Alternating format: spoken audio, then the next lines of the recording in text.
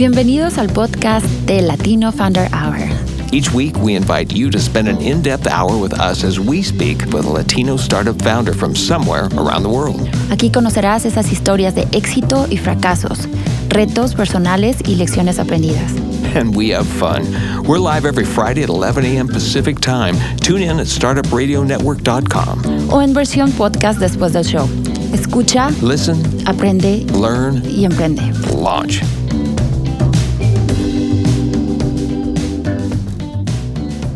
Buenos días a todos, les saluda Edgar Navas, el host de Latino Founder Hour desde Portland, Oregon. Bellísima mañana en gélida, en febrero, ya casi se nos acaba un mes más.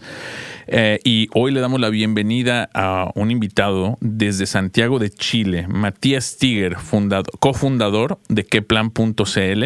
Matías, muchas gracias por estar en el show, ¿cómo estás? Muchas gracias a ti, Edgar. Todo bien acá, solamente que estamos con calor, a diferencia de usted. Algo así como 30 grados. Ay, Dios. Nosotros también estamos como a 30, pero Fahrenheit, que es como -1, -2. Pero sí, todo bien. Esas son las diferencias del otro lado del mundo. Sí. Estamos literalmente en lados opuestos. Nosotros acá muy en el norte, ustedes en el sur, pero te agradezco por tomarte una hora de tu tiempo y creo que es nuestro primer invitado en el show desde Chile. Y pues muy contentos de que este pequeño espacio se esté internacionalizando y cada vez trayendo historias pues con un poco más de sabor internacional, viendo cómo y comparando cómo son los ecosistemas empresariales en cada uno de nuestros países.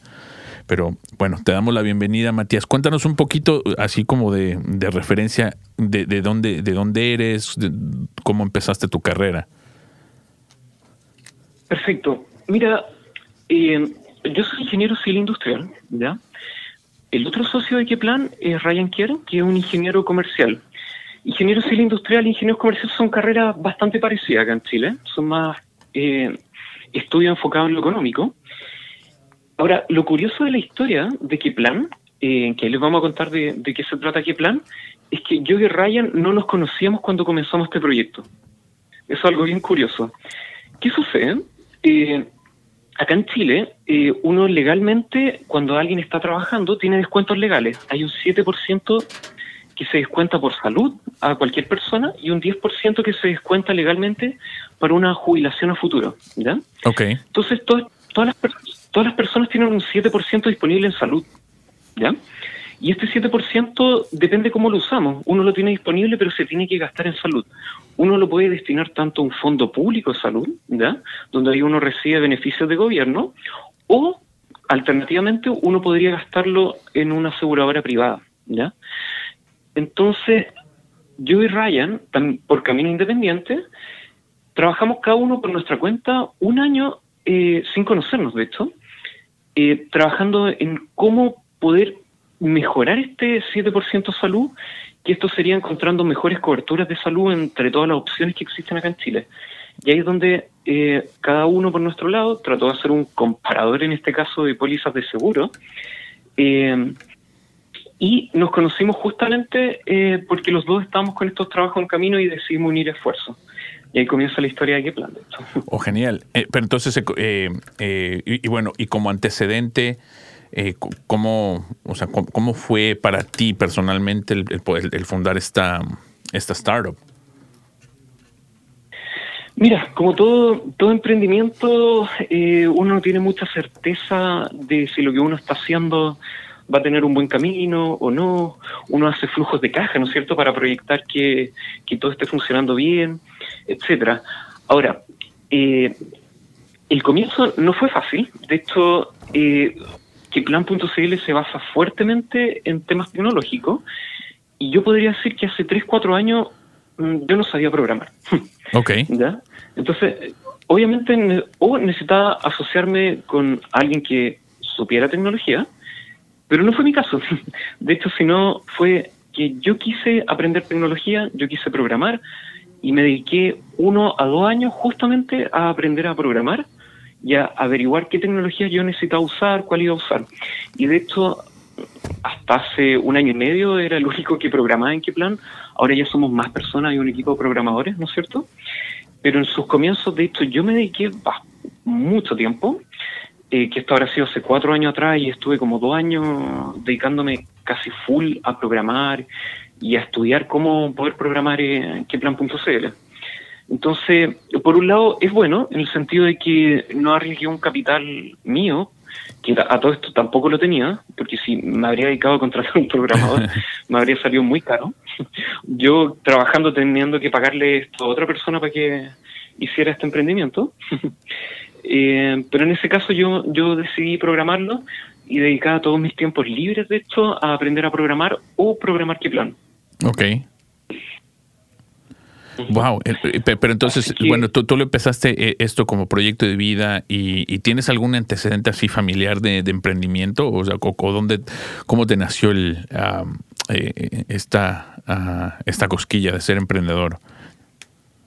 Sí, mira, yo creo que a diferencia de otros emprendedores, esto me nació por un problema real, ¿ya? Efectivamente, mi papá en especial es un emprendedor. Pero ¿qué es lo que me pasó a mí? Que yo necesitaba... tenía un problema real, que era en ese momento entré a trabajar, esto estamos hablando hace 5 años atrás, 4 años atrás, y cuando me contrataron, yo tenía que escoger un ISAPRE, que es un seguro de salud, ¿no es cierto? Sí. Y uno tiene este dinero disponible. Por ejemplo, digamos que uno tiene algo así como entre 100 a $200 disponible, cada persona que trabaja, para escoger una póliza de seguro de salud, que esto ya está incluido en cualquier persona que trabaja. Solamente hay que escogerla. ¿Qué me pasó? Yo llamé a un ejecutivo de una compañía aseguradora que me fue a visitar a mi lugar de trabajo en ese momento. Y cuando yo le pregunté por las distintas alternativas, a mí me gustaba una alternativa que fuera hacia una clínica, acá en Santiago, no me mostró alternativas hacia la clínica, sino que me mostró 3 alternativas que yo no les pedí, y él me las quería vender. Sí. ¿Ya? Entonces, eso me dio mucha curiosidad. Primero, ¿por qué esta persona que es representante de la empresa me está mostrando 3 opciones? Eso fue, de hecho, fue como, no sé, fue algo que no me gustó. Dije, esto no puede ser así. No puede ser que yo como cliente estoy viendo estas 3 opciones y tampoco, como no conozco lo que no veo, claro, no sé a quién pedirle. Él es el representante de la compañía, de hecho. Elemental, sí. Entonces, ese tema fue muy complicado. Y aún así, cuando empecé a ver cada una de estas pólizas y contratos de seguro, eran muy complicadas de entender. Definitivamente no podía saber cuánto me iba a cubrir si es que yo me enfermaba. Si por ejemplo tenía algún evento, traté de ver algunos eventos que me podían pasar, pero realmente nunca pude saber cuánto me iba a costar una atención de salud y cuánto me iba a cubrir el seguro, ¿ya? Por lo tanto, para mí fue totalmente desconocimiento. Igual elegí un seguro de salud, porque como te digo, ese dinero uno lo tiene disponible. Si no lo uso en una póliza de seguro, probablemente lo estoy tirando, digamos, no lo vayan tirando, sí. Entonces, igual lo escogí a dedo. Pero fue por instinto. Nunca supe si estaba bien o no. Ese tema me quedó dando vueltas como 1 año. Y dije, no, esto no puede ser así.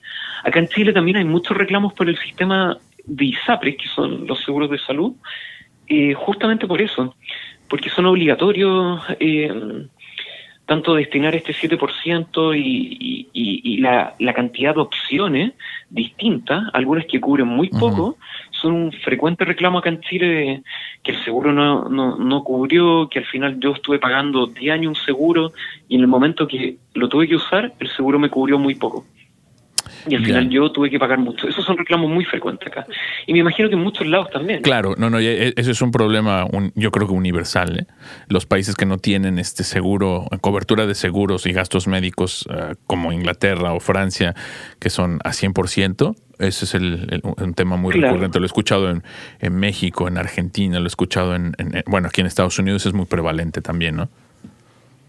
Sí, y mira, de hecho, para complementar, yo diría que en la mayoría de los países siempre existen 2 sistemas de salud.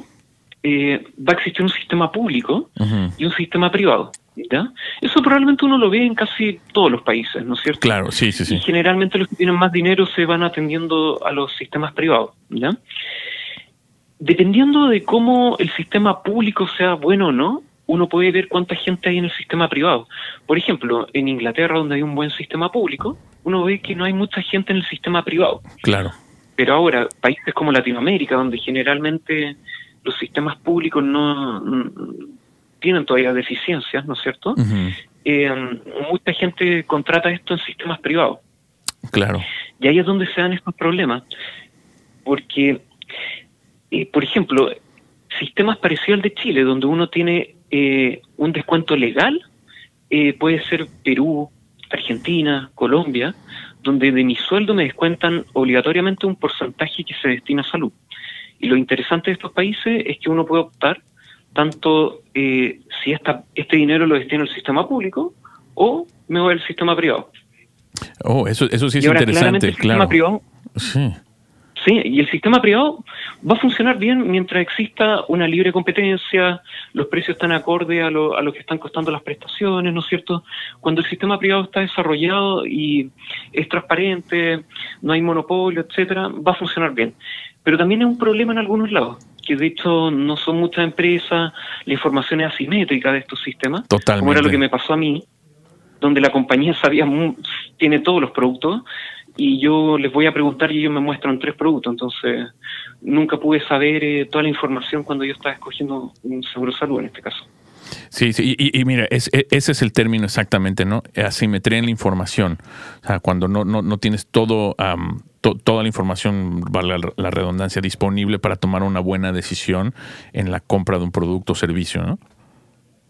Y eso es lo que yo me imagino que ustedes están haciendo, democratizando la información, ¿no? El acceso a productos, pero también a la información de qué es lo que uno está consumiendo realmente. Exactamente.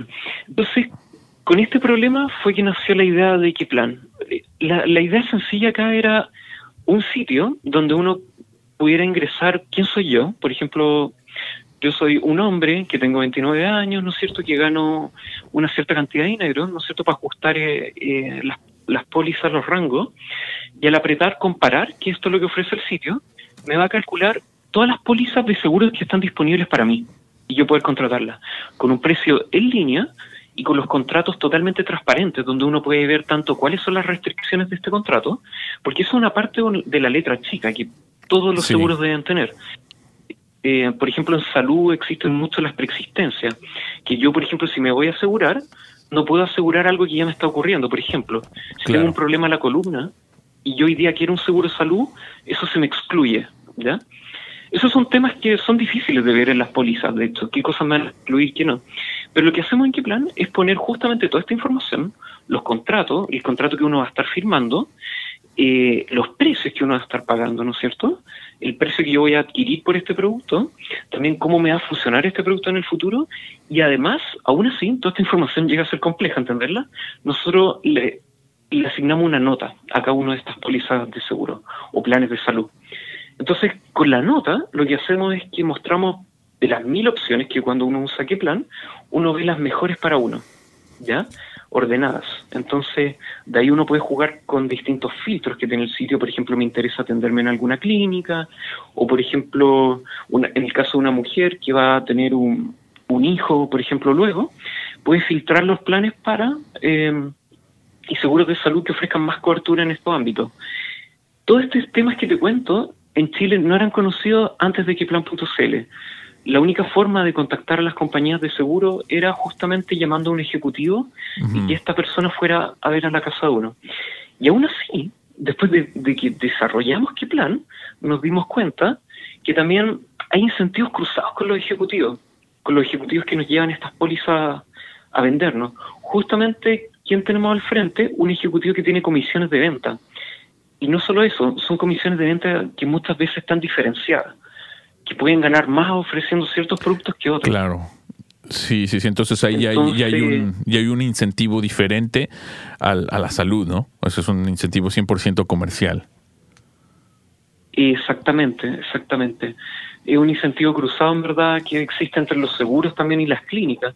Por un lado, un seguro quiere que la gente se asegure, pero que no se siniestre, es la palabra, que no se vaya a atender. Pero por otro lado están las clínicas que no es el mismo problema, sino que las clínicas necesitan resolver problemas de salud, pero justamente está esta contraposición, porque el seguro no quiere gastar mucho en la clínica, No, claro. pero la clínica sí le gustaría tener más clientes. Sí. Y esos son problemas que están en los seguros de salud, de hecho. Entonces, pero bueno, lo importante acá de cara al cliente es que podamos tener todas las opciones. Nosotros las podemos ver independientemente de hecho de las comisiones que puede pagar una ISAPRE o alguna compañía de seguro. Que tengamos todas estas opciones, y esto es lo que hizo QuePlan en Chile. Están todas las opciones de seguros disponibles en un único sitio. Okay. Algo que no podía ser accedido desde antes. Y mira, honestamente, todo esto que me estás contando resuena acá en Estados Unidos, ¿no? Me estás contando, haz de cuenta que la misma historia.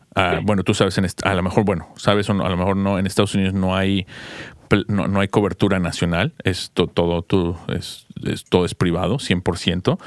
Y es absolutamente necesario tener siempre una cobertura, porque acá los servicios son muy caros y hay una estadística, no la tengo exactamente el número, no me gustaría mentir, pero es un número bastante grande, que el principal factor de las bancarrotas personales en Estados Unidos es por cuestiones médicas.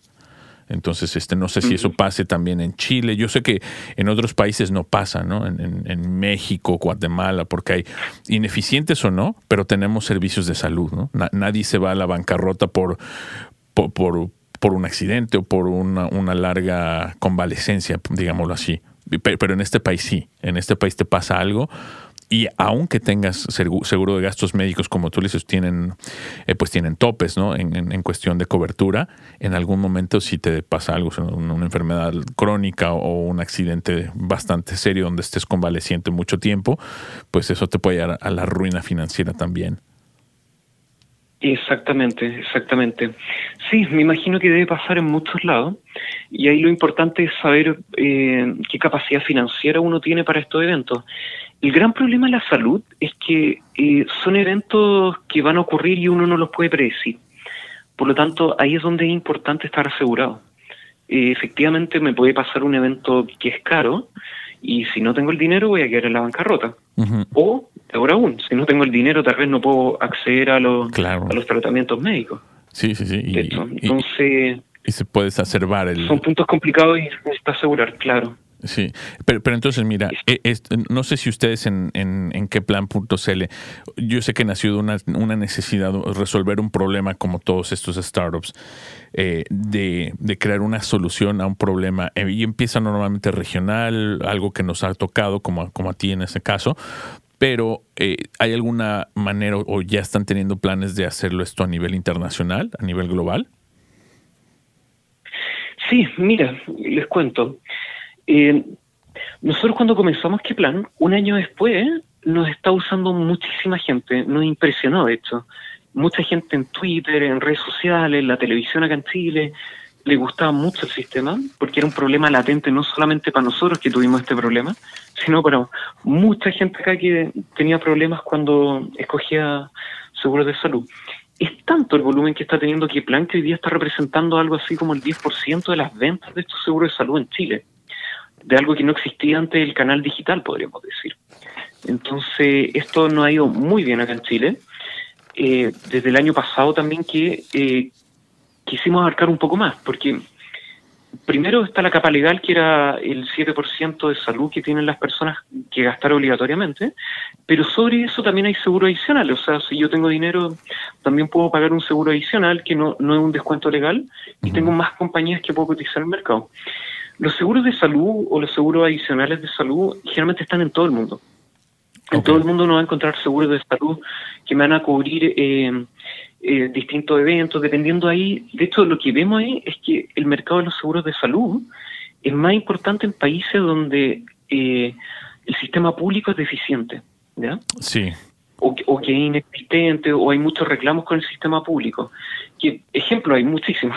De hecho, Estados Unidos es un país donde se gasta muchísimo en seguros de salud privados. Y porcentaje importante de hecho del ingreso mensual. Es algo bien llamativo, de hecho. No, sí, te lo digo. Justamente tiene que ver con los costos médicos. Sí. No, lo vivimos a luz propia. Sí, y la verdad es que las compañías de seguro, por un lado, mirándolas de otra parte, también ganan mucho, y ganan mucho por el desconocimiento o esta asimetría de información. Lo que vemos es que la oportunidad también de hacer QuePlan en todos los países que podamos, que hay países que nos están interesando mucho ahora, la vemos latente, lo vamos a hacer, estamos con un plan, de hecho, para expandirnos a Perú, Colombia, y también prontamente estamos hablando de Estados Unidos para poder hacer un comparador de seguro de salud. También vemos que en Estados Unidos, por ejemplo, es bien tradicional la venta. Todavía se está dando de esa forma. Entonces vemos que hay oportunidades. La comparación entre varias pólizas de seguro todavía sigue siendo difícil en muchos lados. Sí. Y en especial, aunque uno las pueda comparar, pero otros valores agregados que queremos dar como QuePlan.cl es que yo, por ejemplo, o mis hijos, o mi pareja, etcétera, nos queremos asegurar todo. Lo que yo quiero comparar es con los precios que me ofrece cada una y no ir a preguntarle a cada uno los precios. Claro. Eso es lo que estamos haciendo con QuePlan. Sí, tener Dar los precios en un línea marketplace, de cada uno ¿no? de los seguros. Claro, que tengas todo en la mesa. Matías, danos 20 segundos, vamos a hacer una pausa para nuestros auspiciadores y ya regresamos. CPA Dudes, where accounting is never boring. Their price is not based on time. Instead, customers decide what to pay them. They don't charge you for sending invoices, phone calls, emails, texts, or meetings. They just get the damn job done. Find them at cpadudes.com/startupradio. Today's episode of the Latino Founder Hour is brought to you by Publicize, a deconstructed PR subscription service which generates effective visibility for your business. Publicize has broken down PR into a modular setup, keeping quality high and simply charging fees for the targeted PR you require. Check them out at publicize.co and tell them Claudia and Edgar sent you. Matías, ya estamos de regreso. Muchas gracias por esperar. Y sí, te digo, se me hace muy interesante esto que ustedes puedan empezar a abarcar ya a nivel global. Es una solución que, como compartimos, bueno, más bien que se necesita en todos, en muchos mercados. Pero, bueno, ahorita, ¿cuál es la realidad de QuePlan.cl? ¿Están buscando inversión o ya han levantado rondas de inversión en Chile o lo están fondeando todos ustedes? Mira, la realidad de nosotros es que cuando nosotros comenzamos con QuePlan, nos llamó mucho la atención primero la cantidad de personas que empezaron a usar QuePlan, y afortunadamente nos pudimos financiar nosotros mismos con capital propio. Okay. Que esto te diría que fueron los primeros meses para financiarnos con capital propio, pero prontamente pasamos a números azules, ¿ya? Lo que nos permitió justamente hacer caja y autofinanciarnos para nuevos proyectos, lo que no hemos tenido problemas hasta el día de hoy, ¿ya? Solamente con recursos nuestros. Ahora, lo que sí necesitamos y estamos buscando inversionistas es para la expansión internacional. Okay. Ahí es donde justamente ir a cada uno de estos países requiere grandes desarrollos, de hecho, también entendimientos muy al detalle de cada una de las pólizas y seguros que se ofrecen en cada uno de estos países. Y ahí es donde generalmente estamos viendo que necesitamos equipos de personas para cada uno de estos países para poder instalar un QuePlan en cada uno de los países. Por ejemplo, algunos de los trabajos que uno tiene que hacer en cada uno de estos países es primero recolectar todas las pólizas de salud, ¿verdad? Y después tenemos personas que nos ayudan a estas pólizas interiorizarlas en una base de datos, para lo que después usamos tecnología e inteligencia artificial para poder evaluarlas y ver justamente cuáles son las restricciones de cada una de estas pólizas, cuáles son las coberturas de cada una de estas pólizas y cuáles son los precios para las distintas personas que quieran cotizar estos seguros de salud. ¿Ya? Ahora sí estamos con unas primeras conversaciones con inversionistas, ¿ya? Afortunadamente también no ha ido bien en términos de premios que generalmente hay en este ecosistema de emprendimiento. Por lo menos en Chile hemos ganado diversos premios que también nos han ayudado en una medida a financiarnos, pero en otra medida importante a hacernos conocidos, en llegar a los inversionistas, ¿ya? Okay, sí. Lamentablemente lo que vemos es que a los inversionistas locales que hemos llegado, realmente no es hemos tenido mejores como aproximaciones con inversionistas internacionales, en el sentido de que hay más disponibilidad a invertir mayores montos en QuePlan. Ok. O sea, y también es cuestión de riesgo, ¿no? Apetito de riesgo. Sí, exactamente. De hecho, también con experiencias parecidas que tienen otros emprendimientos acá en Chile, justamente nos han contado lo mismo. Que si la empresa es pequeña o está recién comenzando, consiguen inversionistas locales. Pero ya cuando uno plantea a la empresa crecer a nivel internacional o también cuando ya empieza a crecer de una forma más grande en Chile, los inversionistas locales son más reacios al riesgo probablemente. No vemos ese ecosistema de inversionistas que puedan gustarle el riesgo, pero sí lo vemos en inversionistas extranjeros, internacionales. Ahí es donde vemos mayor oportunidad. ¿De qué países en específico? Mira, de Estados Unidos especialmente, uh-huh, y de Europa. De hecho, algunos fondos de Europa de inversiones. Todo esto también te lo podemos contar porque el año pasado nos ganamos un premio de Six Stars que nos da el acceso.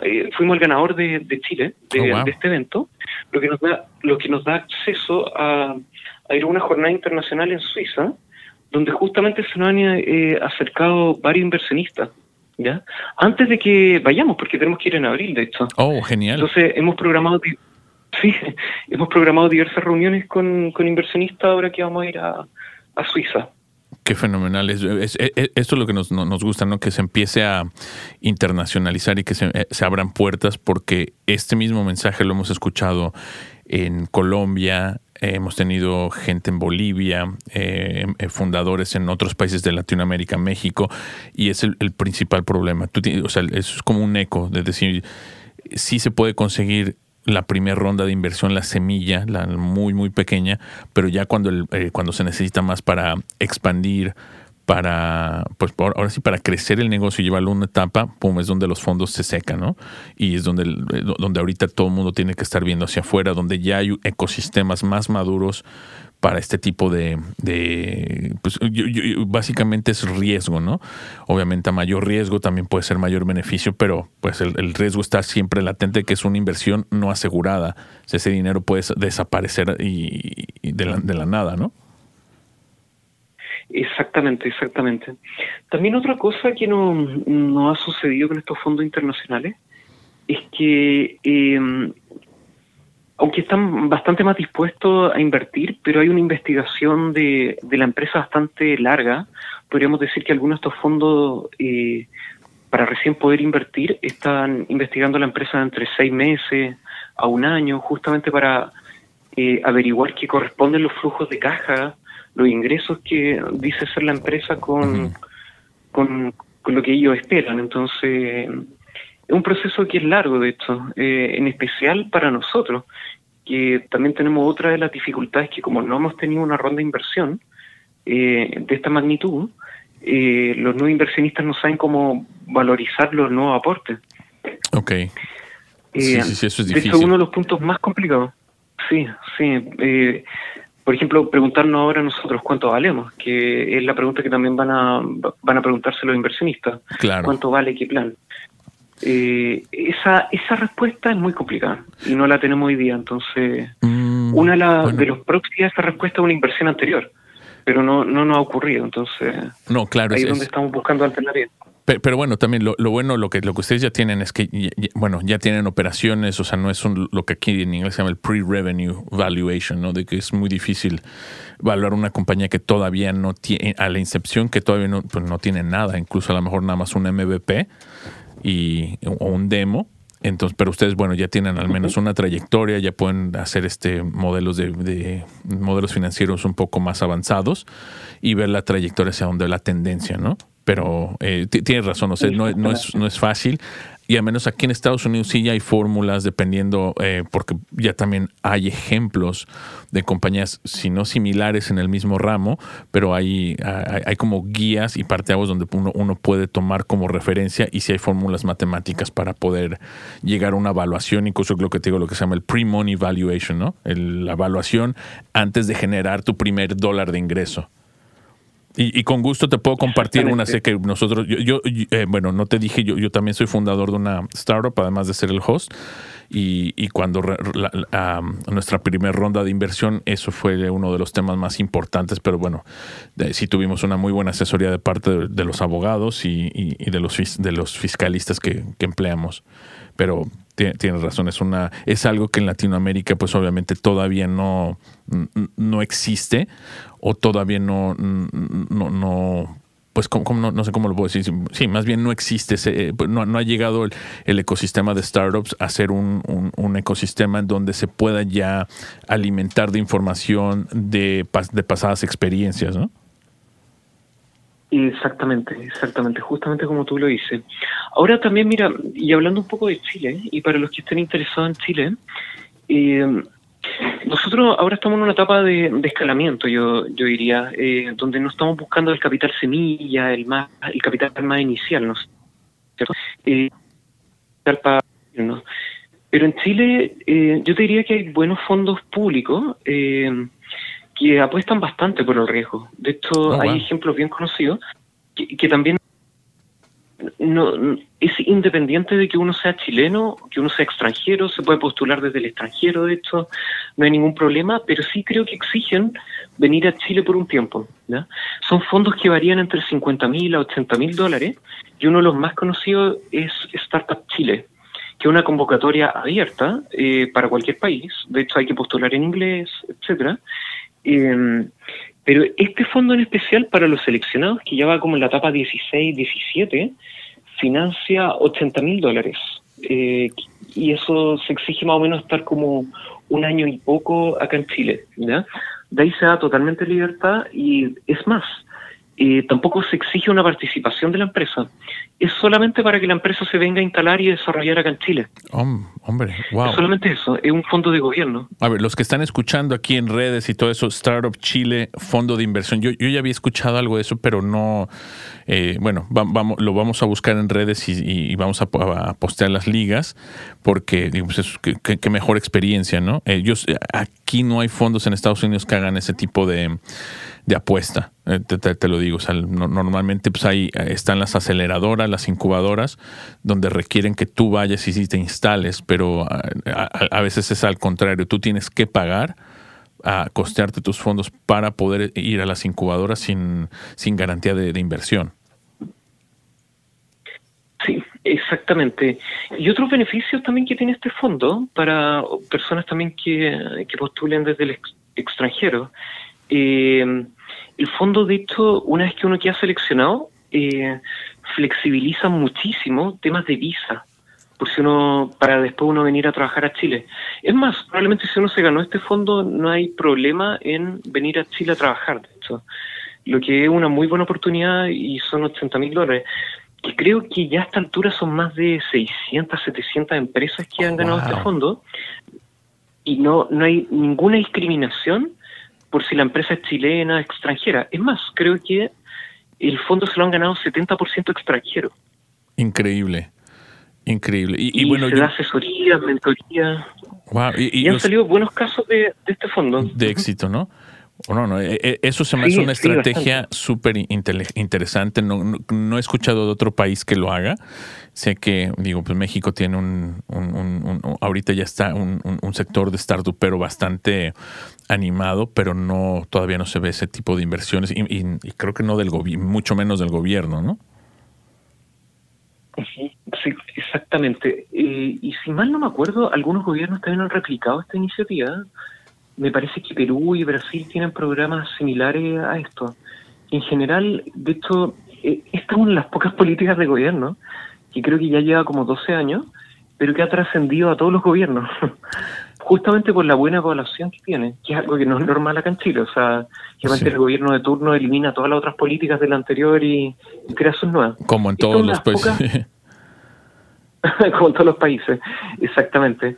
Pero esta es una de las pocas políticas que, dado la importancia que tiene y la buena evaluación, ha trascendido por 3 gobiernos distintos. Entonces, wow. Okay. Es algo que ha sido muy bueno. Eso es increíble, ¿eh? O sea, no nada más 2 gobiernos, ya 3, entonces quiere decir que los resultados se están dando. Eso es un muy buen indicativo para que otros gobiernos también ojalá lo puedan replicar.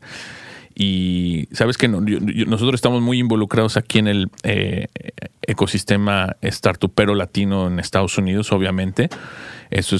Para eso es este foro, y nos gustaría dar a conocer ese tipo de herramientas precisamente para que otros fundadores puedan tener esa experiencia. Imagínate, o sea, qué increíble poder ir a Chile un año como mínimo, y si no, pues si te gusta, pues quedarse, ¿no? Es un país hermoso para desarrollar este proyecto y además tener tu primera inversión. Así es que Startup Chile, chéquenlo, vamos a buscarlo en Google, después estaremos posteando las ligas y a ver si podemos tener en el futuro un contacto de ahí que podamos hablar con la persona que esté encargada para difundirlo, ¿no? Darle difusión a nivel internacional. Uh-huh. Exactamente. Sí, es un muy buen proyecto que se lo recomiendo a todos los que estén interesados en ver a Chile. Y lo más importante es que no les van a exigir nada. Si ustedes ganan, de hecho, el derecho a participar en Startup Chile, no hay ninguna exigencia.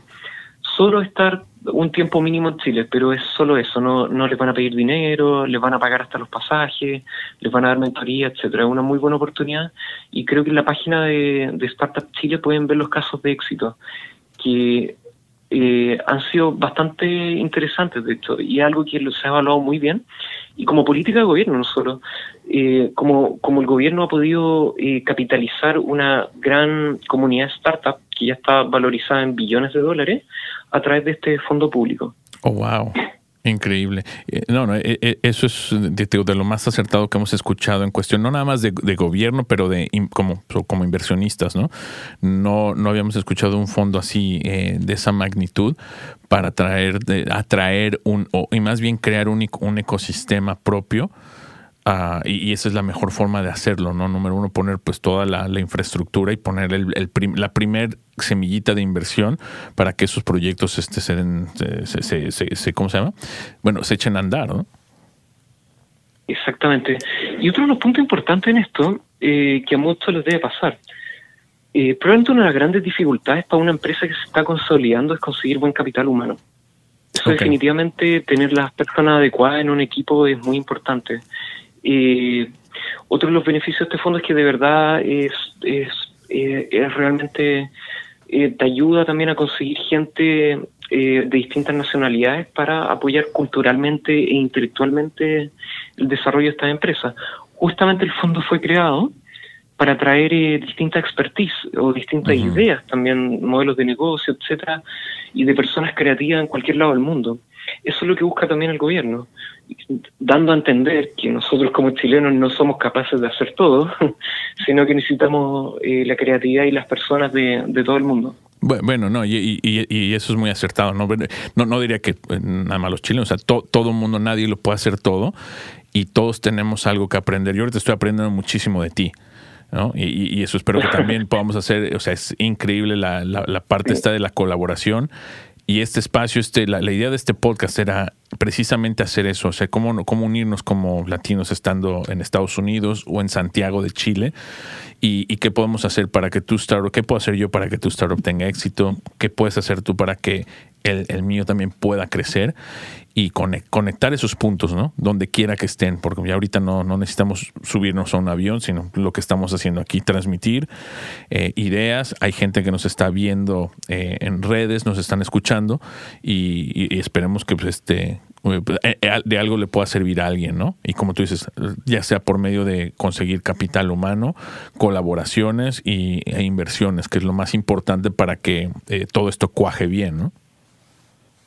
Exactamente. Mira, y de hecho, sobre el capital humano, me acuerdo que la revista The Economist habló sobre Startup Chile y por qué era un punto interesante, por ejemplo, compararlo con Estados Unidos. El gran problema, que ojalá no exista, pero son las barreras que nos ponen para mover el capital humano. gente que es muy intelectual, destacada en otro ámbito, pero también que se traslade a un país donde pone muchas barreras justamente para ingresar puede ser complicado en el tema de cuando uno es empresa y necesita el mejor capital humano en todo el mundo. Entonces también es una de las ideas del fondo. O sea, acá en Chile por lo menos somos súper abiertos a que este problema no exista y que podamos traer capital humano de todos lados. Ojalá el mejor para que podamos colaborar a construir esto. Claro, no, eso es un punto súper importante, sobre todo ahorita que lo estamos viendo con esta administración del innombrable. Y bueno, obviamente con las políticas anti-inmigrantes, yo creo que se puede dar una nueva ola de precisamente lo que es el flujo, revertir el flujo migratorio, ¿no? De que antes de que todos veíamos hacia el norte, ahora empecemos a ver hacia el sur. O sea, la gente está muy entusiasmada con empezar su negocio en México o en Colombia, por muchas razones, ¿no? Número uno, que hay mucho talento. Es mucho más barato que desarrollar en Estados Unidos, en cualquier ámbito. Las puertas están abiertas, yo creo que en la mayoría de los países latinoamericanos, en cuanto a relaciones, con lo que tú dices, no flujo de inmigrantes, de poder ir a trabajar sin tener ningún acoso ni ninguna complicación. Y ojalá esto sea pues favorable para que el siguiente startup tipo Uber se construya en Chile o en Brasil o en Colombia, en cualquiera de nuestros países, porque digo, están todos los elementos, nada más yo creo que no están bien alineados, ¿no? Exactamente. Es la invitación de esto para que nos podamos integrar y unir. Y no solo eso, yo creo que como países latinoamericanos tenemos buenas oportunidades para prototipar, para comenzar proyectos en países que son de escalas menores, pero que perfectamente de acá los podríamos escalar a todo el mundo. Ejemplos yo creo que hay muchos. Y lo otro interesante justamente de comenzar un proyecto en un país latinoamericano es que el costo va a ser bastante menor. Son países que también culturalmente usan las mismas tecnologías de Internet, tienen buen acceso a Internet. Sí. En verdad, cualquier persona hoy día joven en Latinoamérica igual usa celular, igual tiene Internet. Es una realidad hoy día. No, totalmente. Y por lo tanto, nosotros se pueden hacer muchos emprendimientos de ese sentido. Sí, y nosotros, date cuenta, somos una cultura de emprendedora de nacimiento, ¿no? Nos arreglamos las cosas porque realmente no esperamos mucho de nuestros gobiernos y sabemos que no hay mucho de, o sea, si tú no lo haces, nadie lo hace para ti, ¿no? Exactamente. Y por el lado deficiente, lo que ojalá podamos mejorar en Latinoamérica son temas más de regulación, institución, corrupción. Podríamos decir estas barreras como legales que nos complican en hacer una empresa. Por ejemplo, tener que estar 3 meses para constituir una empresa legalmente en algún país es una barrera legal, de hecho. Claro. Como toda esta cinta que tenemos que cortar para poder crear una empresa, ojalá que eso no pueda desaparecer en Latinoamérica. Yo conozco también otros mercados que podría ser de Brasil. Yo te diría que en Brasil también es muy complicado instalar una empresa justamente por estos temas legales. Yo creo que eso es lo que de gran forma nos juega en contra, el tema institucional. Totalmente. Pero el talento, la gente y las ganas de hacer esto están totalmente. Sí, es básicamente que nada más que si no nos van a ayudar, que no nos jodan, ¿no? Esa es la actitud. O sea, si no te pongas en mi camino. Y aquí te lo digo porque, mira, en Estados Unidos es muy fácil empezar una empresa, empezarla literalmente en el estado donde vivimos, en Oregon, aquí en el norte, 2 días estás operando. Así, en 2 días. Digo, obviamente hay de estructuras, no te puede estar, si requieres levantar fondos es un poco más complicado, etcétera. Pero una empresa pequeña que dice, oye, yo mañana quiero empezar como diseñador y pum, en 2 días estás operando, tienes tu licencia, pagas, lo haces todo online, no hay que ir a ningún lado, pum, y en 2 días tienes todo para ir a abrir tus cuentas de banco, pum, y empezar a facturar. Qué bueno. De hecho, nosotros también tuvimos una experiencia parecida a esto en Chile. Hace 6 años, antiguamente en Chile se necesitaban justamente 4 o 3 meses y pagar algo así como $1,000 a $2,000 por constituir una empresa. ¡Ay, Dios! Pero un gobierno ahí de hecho dijo, esto no tiene que ser así, sino que la empresa, se creó un proyecto que se llama Empresa en un día. Pero la verdad es que está malo el nombre, debería ser Empresa en 10 minutos, en media hora. Lo que uno hace es entrar a internet y con una firma electrónica avanzada, uno puede constituir una empresa y desde ese momento, que es un trámite que uno se está demorando 10, 20 minutos, ya constituye la empresa y se puede facturar, ya está listo de hecho para poder comenzar. Claro, es una política muy buena y de hecho aumentó muchísimo la creación de empresas acá en Chile después de tener esta política. Oh, genial. Y como tú dices, ese es uno de los primeros pasos para dar uno de los primeros pequeños pasos para empezar a correr, ¿no? Y algo que estábamos hablando, creo que con uno de nuestros invitados la semana pasada o antepasada, es el intercambio de lo que estamos hablando de capital humano, es cómo poder aprender las experiencias de lo que se hace acá con lo que se hace en Chile y todo esto que, por ejemplo, estás compartiendo, cómo lo podemos permear a todos los demás países, ¿no? Exactamente. Bueno, Matías, oye, y tenemos 5 minutos, pero cuéntanos un poco más de tus planes, tanto para ti como para QuePlan.cl. ¿Cuáles son los planes inmediatos que tienen y también dónde los podemos encontrar, ¿no? para hacer difusión? Sí, mira, nuestro punto de referencia es QuePlan.cl.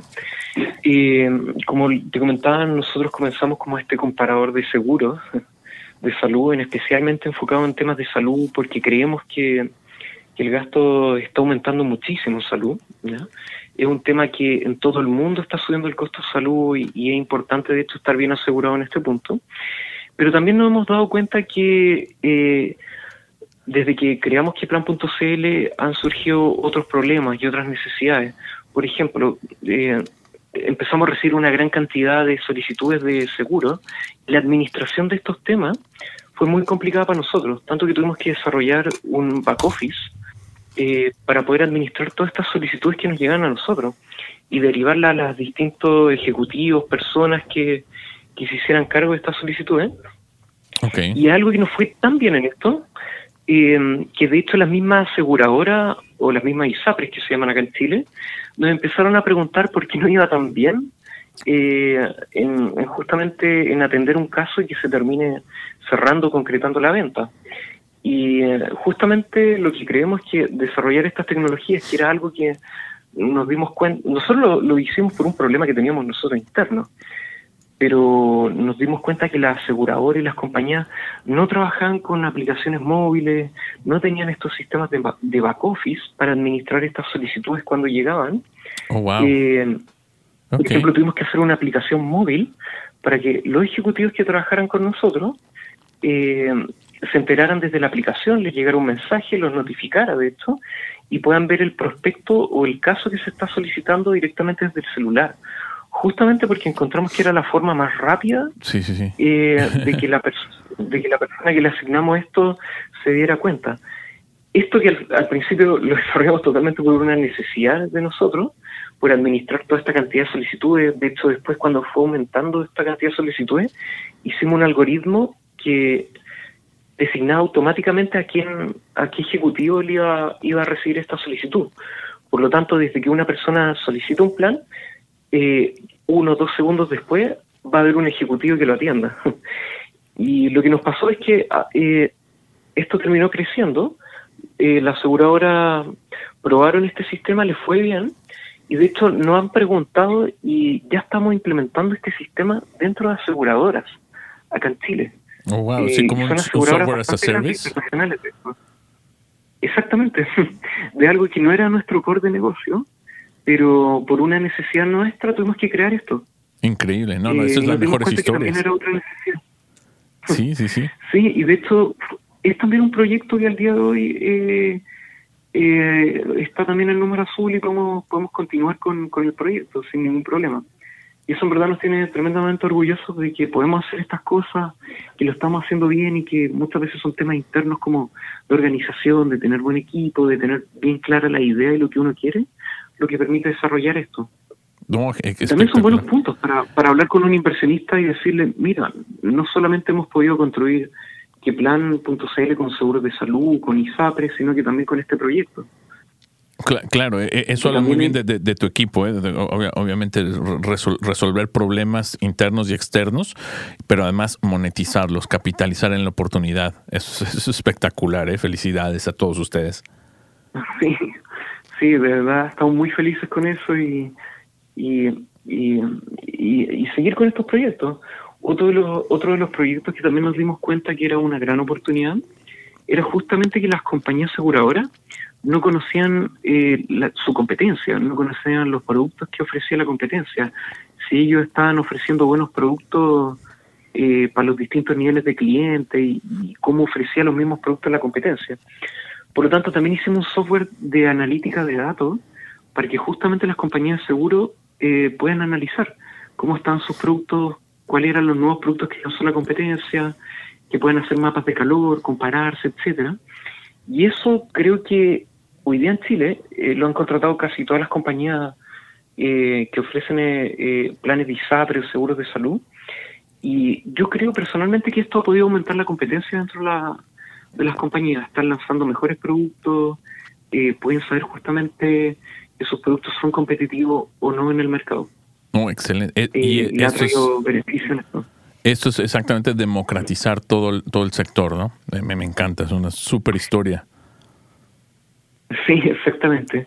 Así que son a veces uno puede comenzar con algunos de estos proyectos, como QuePlan.cl, cuando uno no tiene muy claro para dónde va este proyecto, pero hay que estar atento a otras oportunidades que se pueden dar, que era como lo que te comentaba, una aplicación para derivar solicitudes, otra aplicación para analizar los datos de la ISAPRE y la aseguradora, y bueno, ahora con mira en el extranjero, la verdad, ver si esto también son problemas que los vemos en otros países, por lo que escuchamos y lo que vemos y las oportunidades que se dan, creemos que sí. Así que estamos con toda la disposición y ganas de seguir expandiéndonos y comenzar en otro país. Pues muchísimas suertes, Matías. Vamos a estar apoyándolos y en lo que podamos hacer, ya tienes todos nuestros contactos. Pueden seguir a Matias Stager y @QuePlan.cl. Sigan nuestra historia, la vamos a postear aquí ahorita ya en redes. Matías, te agradecemos muchísimo tu tiempo. Fue un placer y, como te digo, esperamos que en lo que podamos apoyar, aquí estamos para ayudarlos. Perfecto, muchas gracias, Edgar, y están haciendo un muy buen trabajo en difundir justamente a todos los emprendedores que estamos trabajando acá en Latinoamérica o en Estados Unidos, pero que nos une esto de ser latinoamericanos.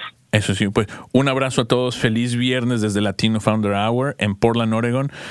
Mil gracias a todos, que pasen verito viernes. Hasta luego. Support for today's episode comes from our friends at Ruby Receptionist. For small businesses like yours, nothing is more valuable than real human interaction. It's why 2 out of 3 mobile web searches for those ready to buy end in a phone call to a business. Together, you and Ruby transform your phone into the sales engine it was meant to be. Start setting your business apart today. Visit callruby.com/startupradio to sign up, or better yet, call them at 833-861-8100 and use promo code StartupRuby. Tell them Claudia and Edgar sent you. You've been listening to the Latino Founder Hour podcast with your hosts, Edgar Navas, founder of Clica, and Claudia Cardenas. El programa Latino Founder Hour es grabado en las instalaciones de NetSpace en el estudio Bigfoot Podcast en la hermosa ciudad de Portland. Our audio engineer, mixer, and podcast editor is Alon Beausoleil. Diseñador de logo, Carolyn Main. Our network logo was designed by Jessica Chan. Diseñador de sitio web, Cameron Grimes. Our production assistant is Chelsea Lancaster. Tema de música, Funnin' and Sunning, de Kevin MacLeod.